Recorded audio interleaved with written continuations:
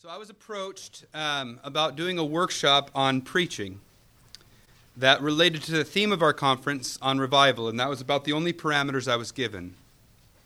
So as I thought about this, I thought about something that I've been thinking on and reading on or wanting to read more on for some time. And I just want to kind of explain the process of my thought. It begins with a premise. This workshop begins with a premise that I hope we all agree upon, which is that true revival is the work of the Holy Spirit. Which is to say that it's not something man-made or manufactured. I spent 5 years in Texas where they were still having revivals, and it was they would plan a revival, they would schedule the revival, they knew how to do the invitation, how to do the music, and these types of things for a revival. But that's not what we're talking about. We're talking about something that the Holy Spirit does. True revival is the work of the Holy Spirit. So the question then is, how should this affect how we preach or teach? I'll use those words more or less interchangeably. How should this affect how we preach? But that leads to a secondary question that I think is actually fundamental to understanding the relationship between those two questions, and that is, what is the relationship between the truth of God's Word and the Holy Spirit? So that's what I want us to think mostly about, is the relationship between the truth of God's Word and the Holy Spirit. And that's because in my experience there's a lot of confusion over these terms. I think that we've started using them in ways that are a bit detached from how the Bible uses them. And I think it can lead us to wrong thinking about what the Holy Spirit is. I think it can lead us to wrong thinking about how to cultivate revival and how to think about preaching. So that's what I want to think about a little bit. I'm going retro here with a chalkboard. When was the last time you saw somebody use a chalkboard? So I'm going to put truth on this side. And I can put spirit over here. I don't know if you've ever heard this distinction. I hear it a lot of something like, that church really gets the truth part right, and this church really does a good job with the spirit. There are these kind of two things in tension or a dichotomy, right? So let's just kind of work with that for a little bit so we can kind of know what we're talking about. When somebody says that church is a truth church, how would you describe that church? What's that church like? The word is preached. Word's preached.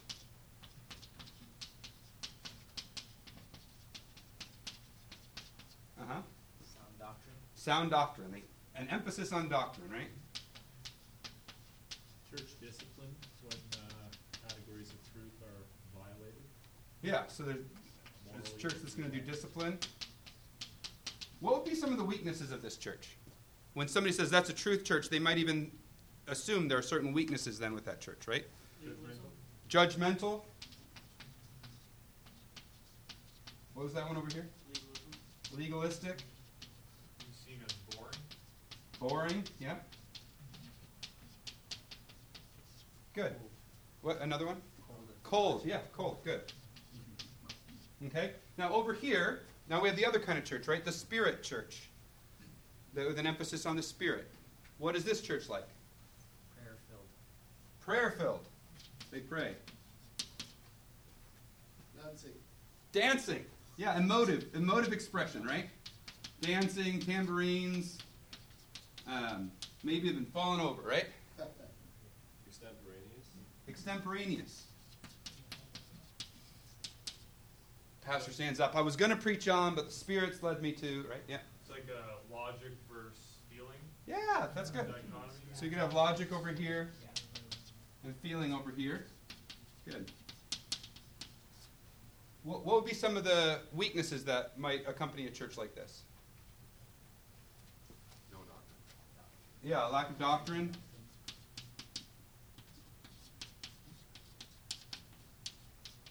Good job. What else? Feelings can sometimes substitute truth. Yeah, feelings over truth. No assurance of salvation. Yeah, and that kind of an extension of doctrine, right? With an assurance. Good. So You get a sense for what I mean, right? So what people often do then when they talk in these two categories is they call for a balance between these two extremes, where we want to draw on the strengths of both, but avoiding the pitfalls of either, right? Now I want to start by saying, I think it is true that far too many churches are dull, boring, doctrinaire, and stuck in their own way of doing things. I also think it's true that far too many churches allow their preaching to be part of an emotionally manipulative show that isn't rooted in truth. So, what people are trying to get at when they use this dichotomy, I think, has some grounding in truth. I am not critiquing maybe what's behind what they're trying to say, but what I am going to suggest is that the language and terminology they're using of spirit and truth leaves us with a sub-biblical view of both spirit and truth. And that I think that because of that, the resultant strive for balance that we're pushed toward has us aiming at the wrong target, which in turn adversely affects our preaching. That's what I'm trying to say. It is my fear, as I've studied this, that in aiming for this balance between spirit and truth, we may be gutting the primary means God's Spirit uses to bring revival. We may be gutting the primary means God's Spirit uses to bring revival. So let me explain kind of the plan that we're going to take to look and study this topic, and then we'll delve in. So the first thing we're going to do is a quick look at John 4, because that's where Jesus says those who worship me must worship me in spirit and truth, where we get this whole dichotomy. The second thing we're going to do is do kind of a broad and quick survey of the relationship between Word and Spirit in the Old Testament. The third thing we're going to do is look at the specific relationship between Scripture and Spirit, especially in the New Testament, or as it's taught in the New Testament. And then the last thing we're going to do is draw some conclusions from this and consider its implications for our preaching.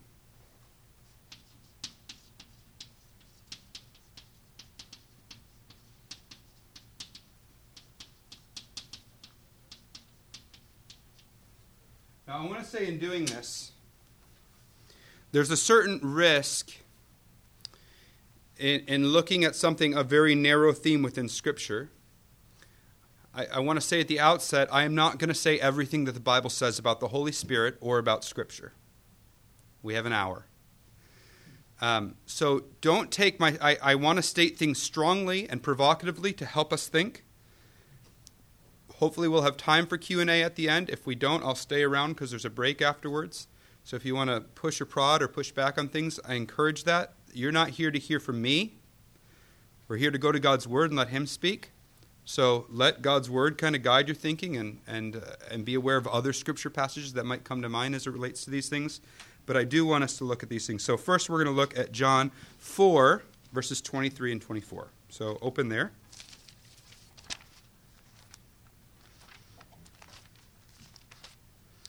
This is the story of the adulterous woman at the well. She's had many husbands, right? She's a Samaritan woman. And in the course of her conversation, she asks, who's right? Where should we worship? Are the Samaritans right in where we worship? Are the Jews right where they worship? And Jesus answers in 4:23, "But the hour is coming and is now here, when the true worshipers will worship the Father in spirit and truth. For the Father is seeking such people to worship him. God is spirit, and those who worship him must worship in spirit and truth. So I want you with the people you're sitting nearby, maybe the person you're sitting next to especially, answer this question. Is Jesus' comment on worshiping in spirit and truth meant to call us to bring two otherwise competing things together? Because that's what's going on here. Spirit and truth, here we kind of have two competing things, and we're saying we need to find a balance going to this verse. Is that what's going on in this verse? Is Jesus saying, here are two competing things, spirit and truth, and they need to be brought together? So look around, look at the verses ahead of it and before, look at the verses itself, and discuss with the person you're sitting by, and then we'll hear what you guys have discovered.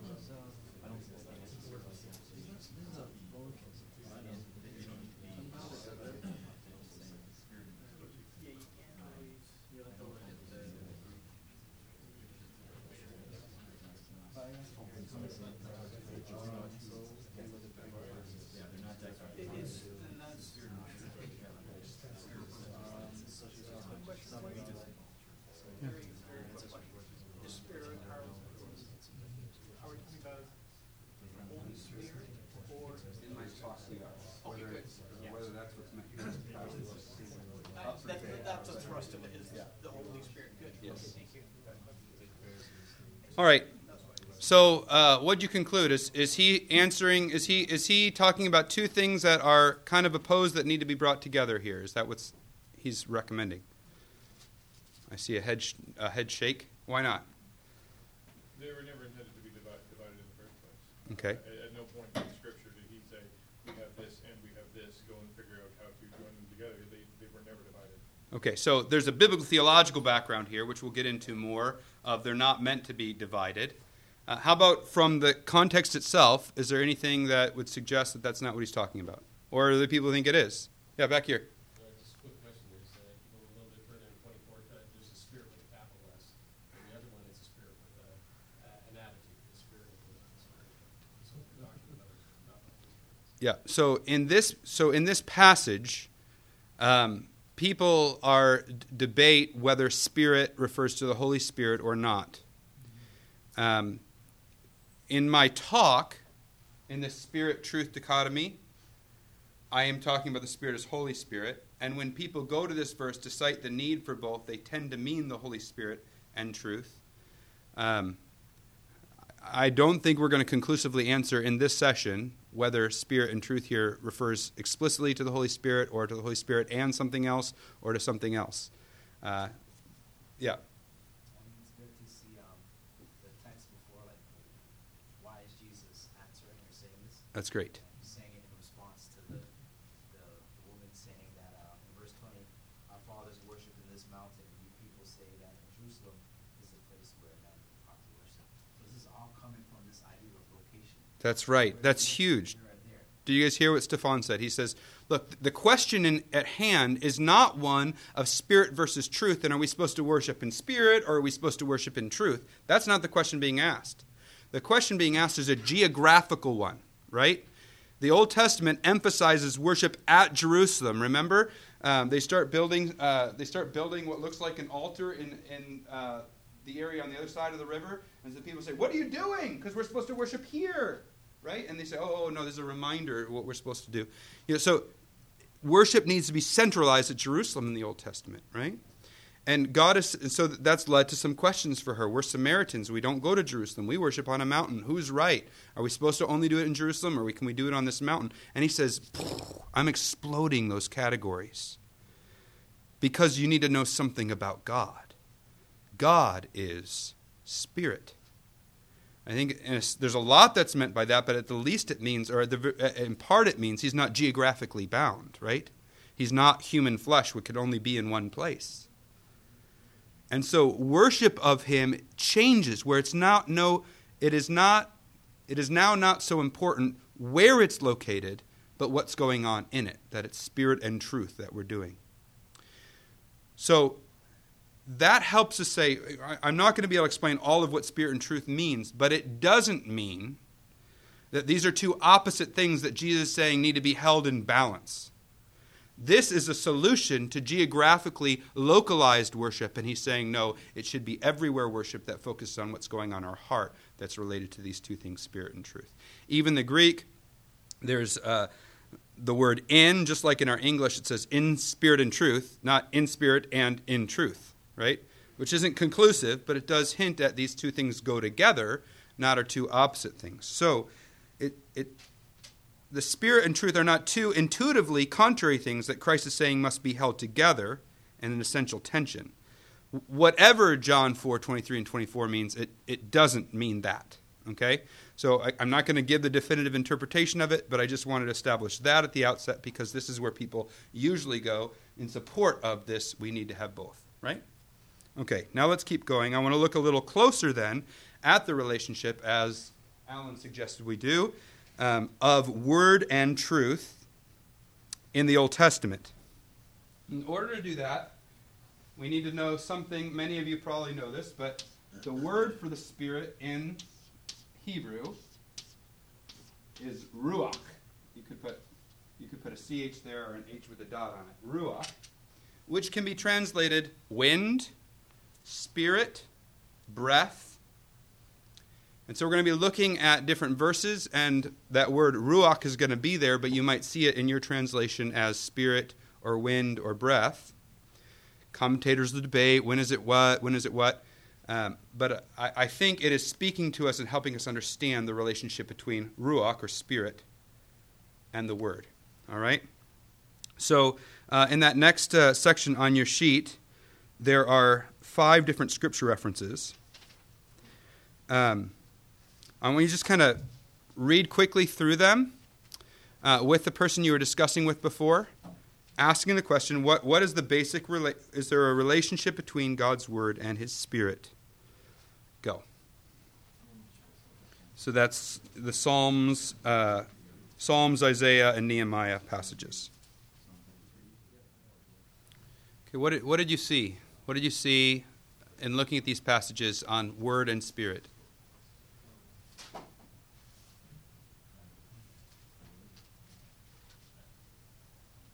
Go ahead. Yeah. There's a close relationship. Yeah, there's a close relationship. Thank you. And that's really, that actually, the goal of this is not to do a thorough exegesis of each one of these passages. It really is to see it's an obviously close relationship. That's about the bottom line of what I want you to see. So sometimes stating the obvious is an A+. Yeah. In the first, third, and fifth, the word spirit and word are tag teaming together, doing the same thing. In Psalm 147, the word is the motive and the wind is the action. And then in Isaiah, the spirit is the motive and the word is the action. So they're not unilaterally connected in those two. They're actually one before the other, but they change places. Yeah, that's interesting. Good observation. I like that. I didn't see that. The first 3 relate specifically to the word and the spirit, and you see this poetic parallelism that I think John was talking to us about, how they're kind of stating the same thing 2 different ways, and takes word and spirit, and those are 2 of the words that change, which means that for the authors of those psalms, those words are I wouldn't say they're identical, but they're so closely overlapping that you can interchange them, right? And there's something being said by interchanging them, right? The last 3, if you include counting Nehemiah twice, relate to the proclaimed word and the spirit. So one general word and the second category, proclaimed word. But again, it's this tight connection between the 2. The Spirit comes upon people so they can instruct. The Spirit comes upon people so they can proclaim, right? This has been a helpful image for me. I talked about ruach can be spirit, wind, or breath. I want everybody just hold their hand in front of their mouth and try speaking a word with no breath, so you don't feel any breath. That's silly, isn't it? You get the point, right? You can't form a word even without your breath. I don't think it's a mistake that the third person of the Trinity is called ruach or pneuma in the New Testament, which is similar semantic domain. And I would say that what we're seeing, put more complicated than, what's your name? John put it. You can no more separate God's word from his spirit than you can separate one's words from the breath that speaks them. You can no more separate God's word from his spirit than you can separate one's words from the breath that speaks them. One doesn't have they're not the same thing. My breath and the word are not the same thing, right? But they can't exist without, the one can't exist without the other, right? So it seems that is what the Old Testament is telling us, that the Spirit and Word are intricately bound. And we can let the theologians discuss and fine-tune exactly what that relationship is. There's probably a lot to be learned there, but in the context of this hour, that's enough to establish that. So now on to point number 3 here, looking at the relationship between Scripture and Spirit. So God's Word is kind of this broad term, right? It can be used, rightly or wrongly, it can be used to talk about intuitions or sense I have. So one might say, why did you come to Canada, James? Well, God told me to come to Canada, or God led me here, something like that. We can refer to God's Word in a lot of different ways. But when it comes to his written Word, the Scriptures, I want to look a little deeper at what the written Word of God is in relationship to the Holy Spirit. And to that we have to go to the New Testament because that's where it refers in the past to, primarily. I mean, you get that in the prophets as well and stuff. But let's go to the New Testament and see what it has to say about the written Word of God, the Scriptures. And what I want to do, I'm going to do this. 3 has 3a and 3b. So 3a is just looking very briefly at the nature of the Scriptures themselves. 3b is looking at the nature of the Holy Spirit. And then we're going to see, I think, some tight correlation between those two. So, 3a there you have Hebrews 1, Luke 24, and Colossians 1, 24 and 28. Just do those first two. We're going to do Colossians together. You'll get sick of your partner by the time you're done with Luke. So, just look at Hebrews 1, 1 through 4, and then Luke 24, 25 through 27, and 44 through 49.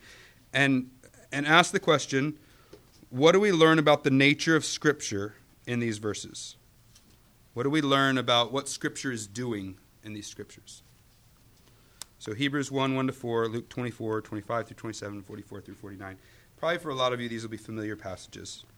A lot of you are familiar with these passages, so I'm not giving you a lot of time. What are they? What is we learning about the nature of Scripture in these passages?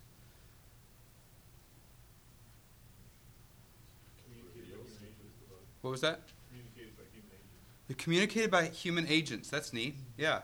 Which we'll see later. We'll get to 2 Peter, and these human agents carried along by the Holy Spirit. But yeah, this was revealed by the Father to the prophets, and then Moses wrote this. I'll talk about that. So it's human agents that wrote these things. Yeah, what else do we learn about the nature? The disciples' understanding of the Scriptures kept them from understanding Jesus' words. Okay, their lack of understanding about the Scriptures, or wrong understanding of the Scriptures. Yes, that's great. I just wanted to clarify that's what you meant. That's good. Yeah, good. And what were they missing? Truth about Christ. The truth about Christ.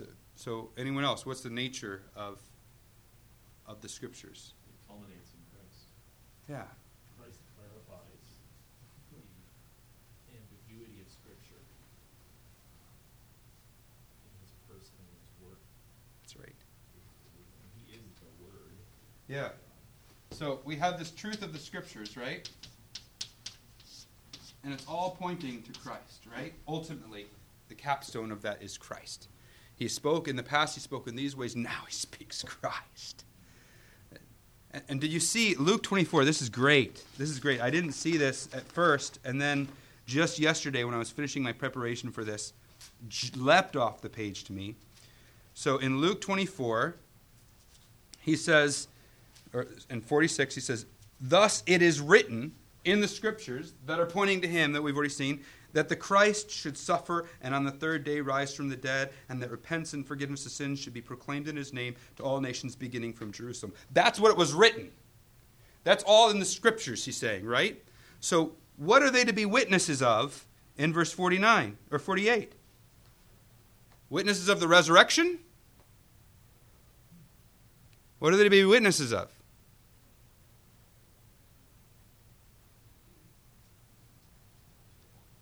What was written? How Christ, well, the ambiguity of the Old Testaments make sense in light of Christ. Is that how you said that? That's what they're supposed to be witnesses of. They're supposed to reason from the scriptures that Jesus is the Christ. Isn't that what we see them doing in Acts? Who wrote Acts? Luke. And who's going to help them do it? Verse 49. The Holy Spirit. He's going to help them witness to the scriptures how they point to Christ. That's his job. So Acts 1:8, you will receive power and the Holy Spirit comes upon you, and you are to be witnesses. Witnesses of how Christ fulfills the scriptures. Okay? Let's look at Colossians real quick. This is an awesome, if you want to know what your ministry should be about, this is it right here. Colossians 1.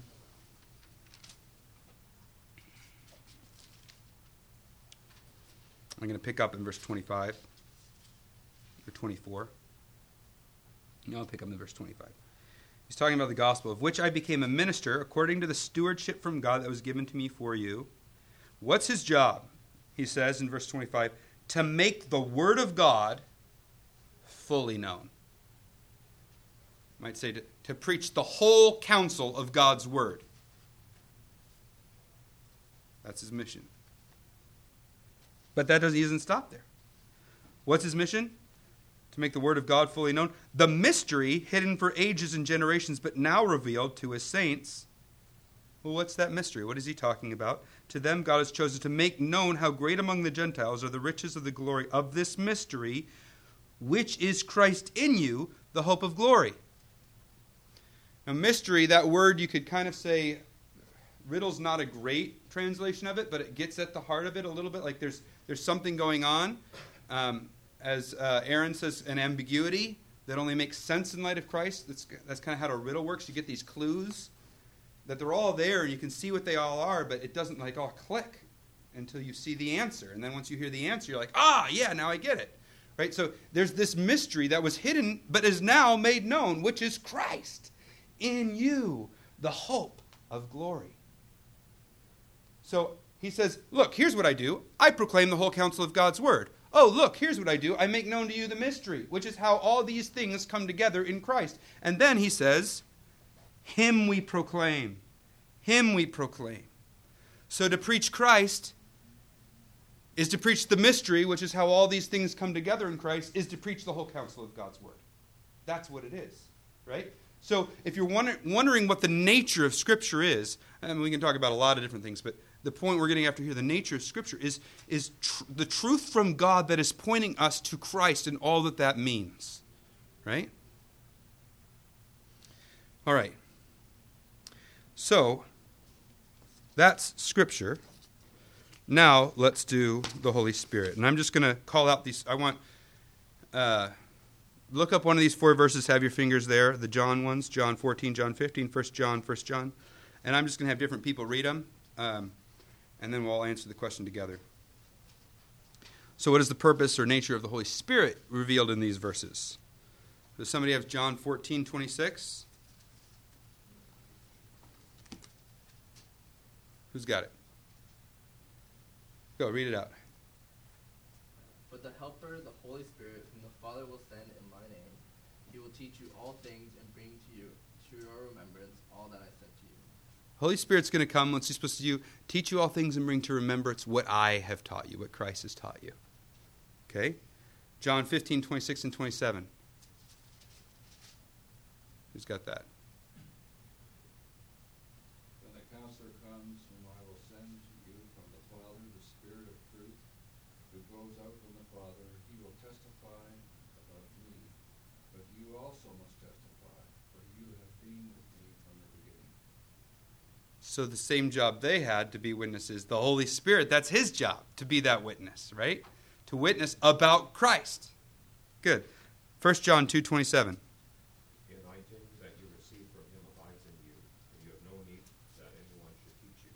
But as his anointing teaches you about everything, and is true, and is no lie, just as it is taught you, abide in him. So this Holy Spirit's going to come so that he's going to lead you to the truth. He guides us to understand what's true. That's the Holy Spirit's job. And 1 John 4:1-3. Beloved, do not believe every spirit, but test the spirits to see whether they are from God. For many false prophets have gone out into the world. By this you know the Spirit of God. Every spirit that confesses that Jesus Christ has come in the flesh is from God. And every spirit that does not confess Jesus is not from God. This is the spirit of the Antichrist, which you heard was coming and now is in the world already. There are many spirits. I grew up in a Pentecostal church in the States when I was young. I've heard my mom speak in tongues, though I'm not sure she does it anymore. This is, I think, is a really helpful way to distinguish whether it's a true manifestation of God's Spirit or something else. Who's being exalted? Christ or the Holy Spirit? If the Holy Spirit's being exalted, it's not the Holy Spirit, because his job is to help everyone understand Christ. That's how you can discern what's a true spirit and what's not. Is Christ being lifted up? The Christ of Scripture, not just any vague notion of Scripture, but that Jesus Christ is Lord, right? Doctrine about him, right? Truth about him. Good. So, what do we learn from these passages about the Holy Spirit, his nature, what he's about?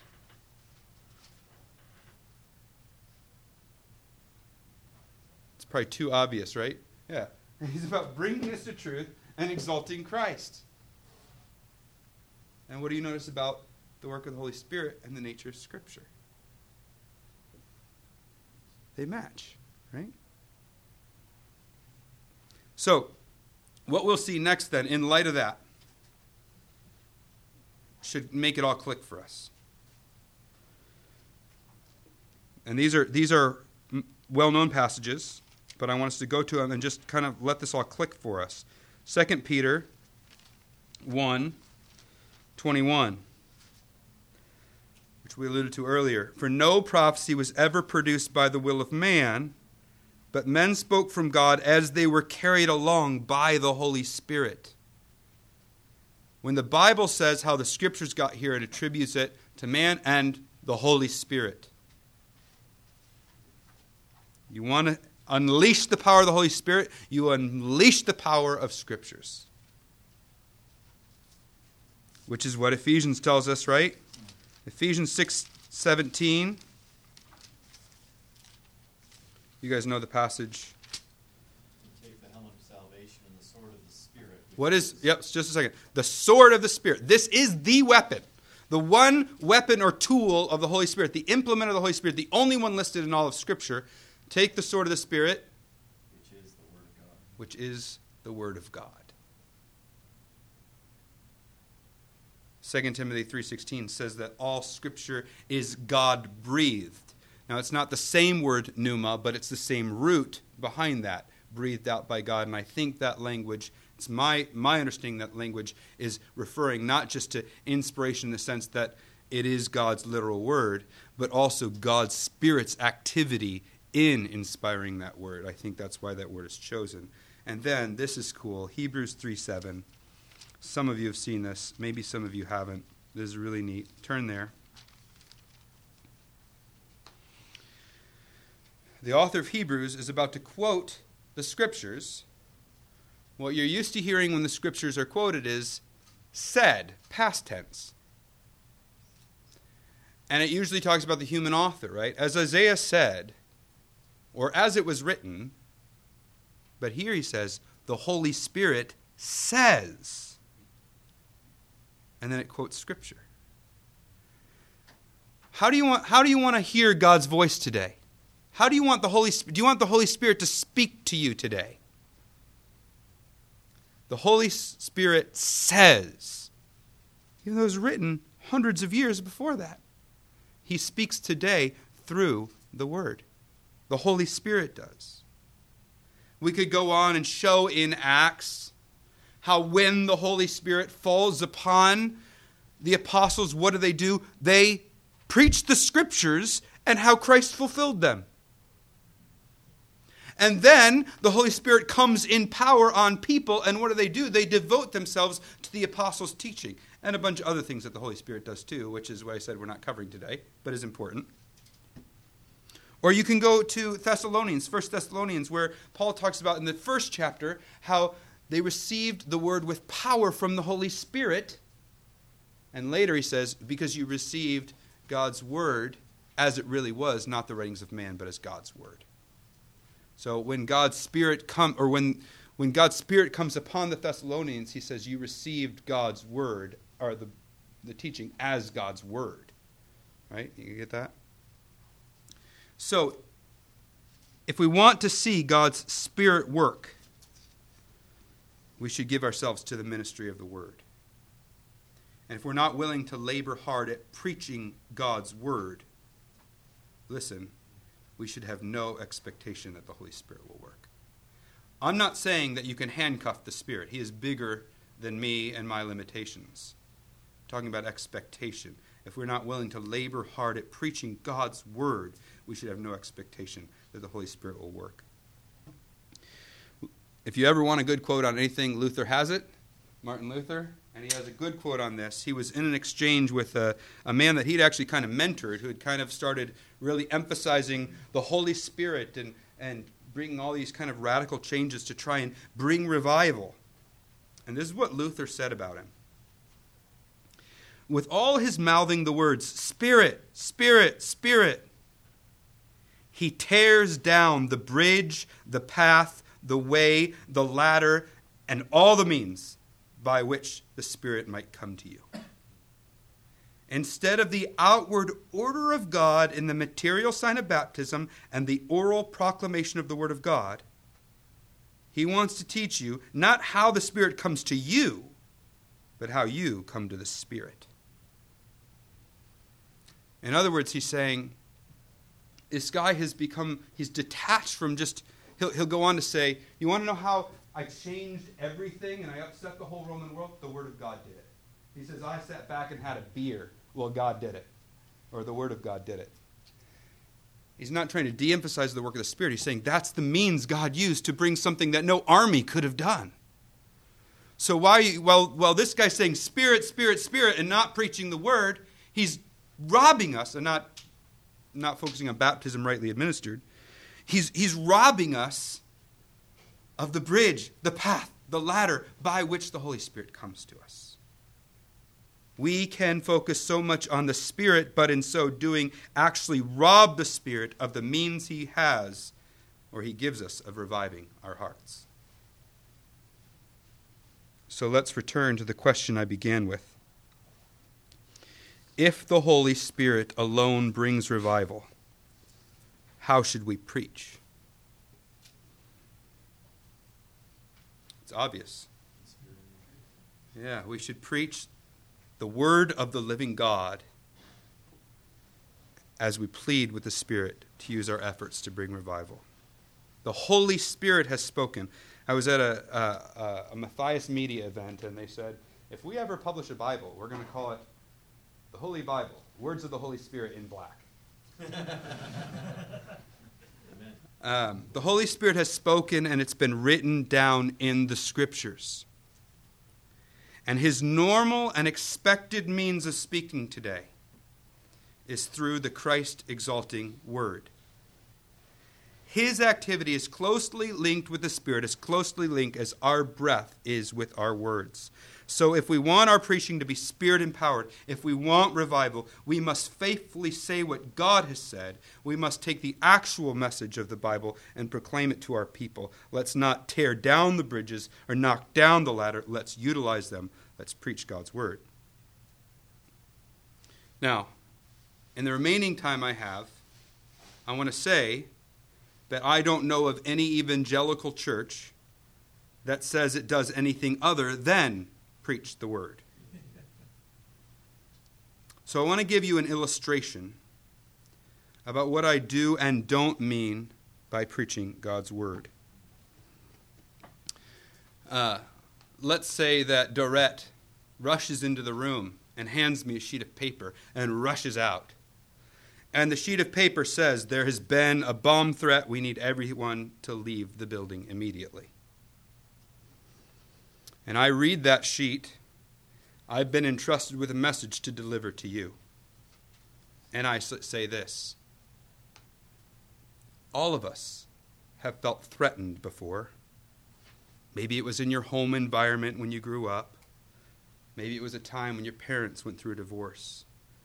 Maybe you've been the victim of a crime. Or maybe it's just an overwhelming situation. But we've all felt threatened. And this message gives us 3 things we should do in order to be able to handle when we feel threatened. 3 steps for when you're threatened. First, it tells us there is something bigger and greater than us out there. Because it says, we need everyone to leave the building immediately. Who's that we?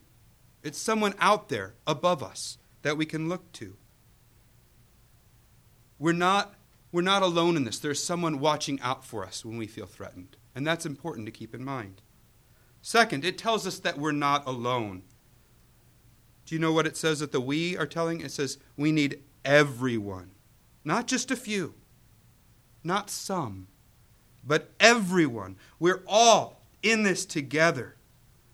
We're all cared for by the we, and we're all in this together. There's no exception. So when you feel threatened, remember that. You're part of the everyone. And third, we need to leave whatever situation we're in. With care and support from those over us, remembering we're not alone, we need to get out of whatever situation we're in that's making us feel threatened. And it doesn't just say leave the building. It says leave the building immediately. There's a sense of urgency. We need to get out of the situation that's causing us to feel threatened. Have I faithfully delivered the message? No, I haven't. I haven't. Let me try it again then, okay? Let me try it again.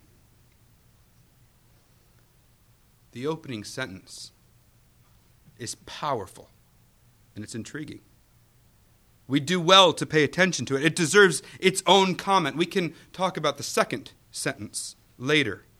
We don't have time for that today, but I want us to focus in on this first sentence. Do you notice that instead of saying there is a bomb threat, the author has used the present perfect to express the situation. There has been a bomb threat. This draws our attention not only to the present situation, but also to the past situation that gave rise to it. It raises the question in our mind, who made this bomb threat? Why was it made? When was it made? And then it points out the source of the threat, a bomb. In the 21st century, bomb has come to have a wide range of meanings. It could mean that something was awesome. That party was the bomb. Or it could mean that something was terrible. That joke totally bombed. Most likely here, the usage pertains to the more traditional sense, referring to an explosive device. So we see here that there is a threat, that the source of the threat is an explosive device, and that the origin of this threat happened at some indeterminate time in the past. Have I faithfully delivered the message? Amen, brother. See you next week. Let me try one more time. The author is writing to a group of people who are in a building. The second sentence implies that when it calls them to leave said building. As he addresses these people, he makes a clear call to them. His call for them is to leave the building. But he doesn't just issue the command without giving them the grounds for his command. He tells them there has been a bomb threat, presumably against the very building that they are in. And so, not only does he speak to these people in the building, He calls them to action, and he grounds that call to action in a reality that they can all acknowledge as true. Have I delivered the message faithfully? No. The first one that I gave, the first example I gave, was a typical topical message from the Bible. There's some need that I need to address, a felt or experienced need. Go to the Bible and figure out a way to make it address that felt need. But I actually wasn't saying what God said at all, even though I was quoting the text and using the text. The latter two are typical expositional messages from the Bible, and this is important. Just because we're doing expositional preaching doesn't mean we're doing what we were saying we need to do. All three fail to deliver the actual message to the people, and all three result in the building exploding with the people still inside. I actually need to say what God has said. I need to deliver to his people the message that he has given, so that they need to know how they can be rescued, what his plan is, what Christ has done for them as they preach the scriptures faithfully. Well, we could go on and on about how to do that well and avoid those first three pitfalls. The two most helpful tips I could give in 30 seconds. One would be, ask these two questions of the text. What was God saying to them? And how is our situation like theirs? And in seeing how our situation is like theirs, that's where it's not just a message about what, in that third example, I did a good job of what he was saying to them, but I never brought it to what he's saying to us, right? And I have to do that work. I am pleading with people. Leave the building. Leave the building. Quick. Right? That's what I am, God's inspired prophet to the people. What was he saying to them? How is our situation like theirs? And the second thing is understand how your passage fits within the argument or plot of the wider section. Context, right? Historical context, literary context, for those who like those terms. But understand how your passage fits within the argument or wider plot, or the plot of the wider section. That'll help you get a sense for what is he saying to them, and therefore how can I say what he speak to us. There's a lot of great resources out there on how to do that. But I would say, prayer is vital in bringing about revival. Paul Martin's giving a talk of three things: faithful preaching of the word, prayer, and he says cooperation. Those are the three things that have marked almost every revival. So I'm not trying to say this is the only thing.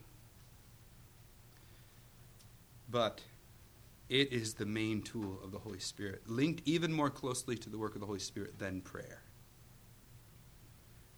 Faithfully proclaim what God has said. Speak for God.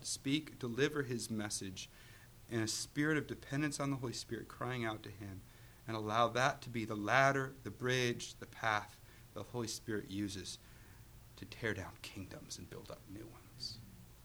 Let me pray. Father, there are preachers in this room, some of whom I know, some of whom I don't.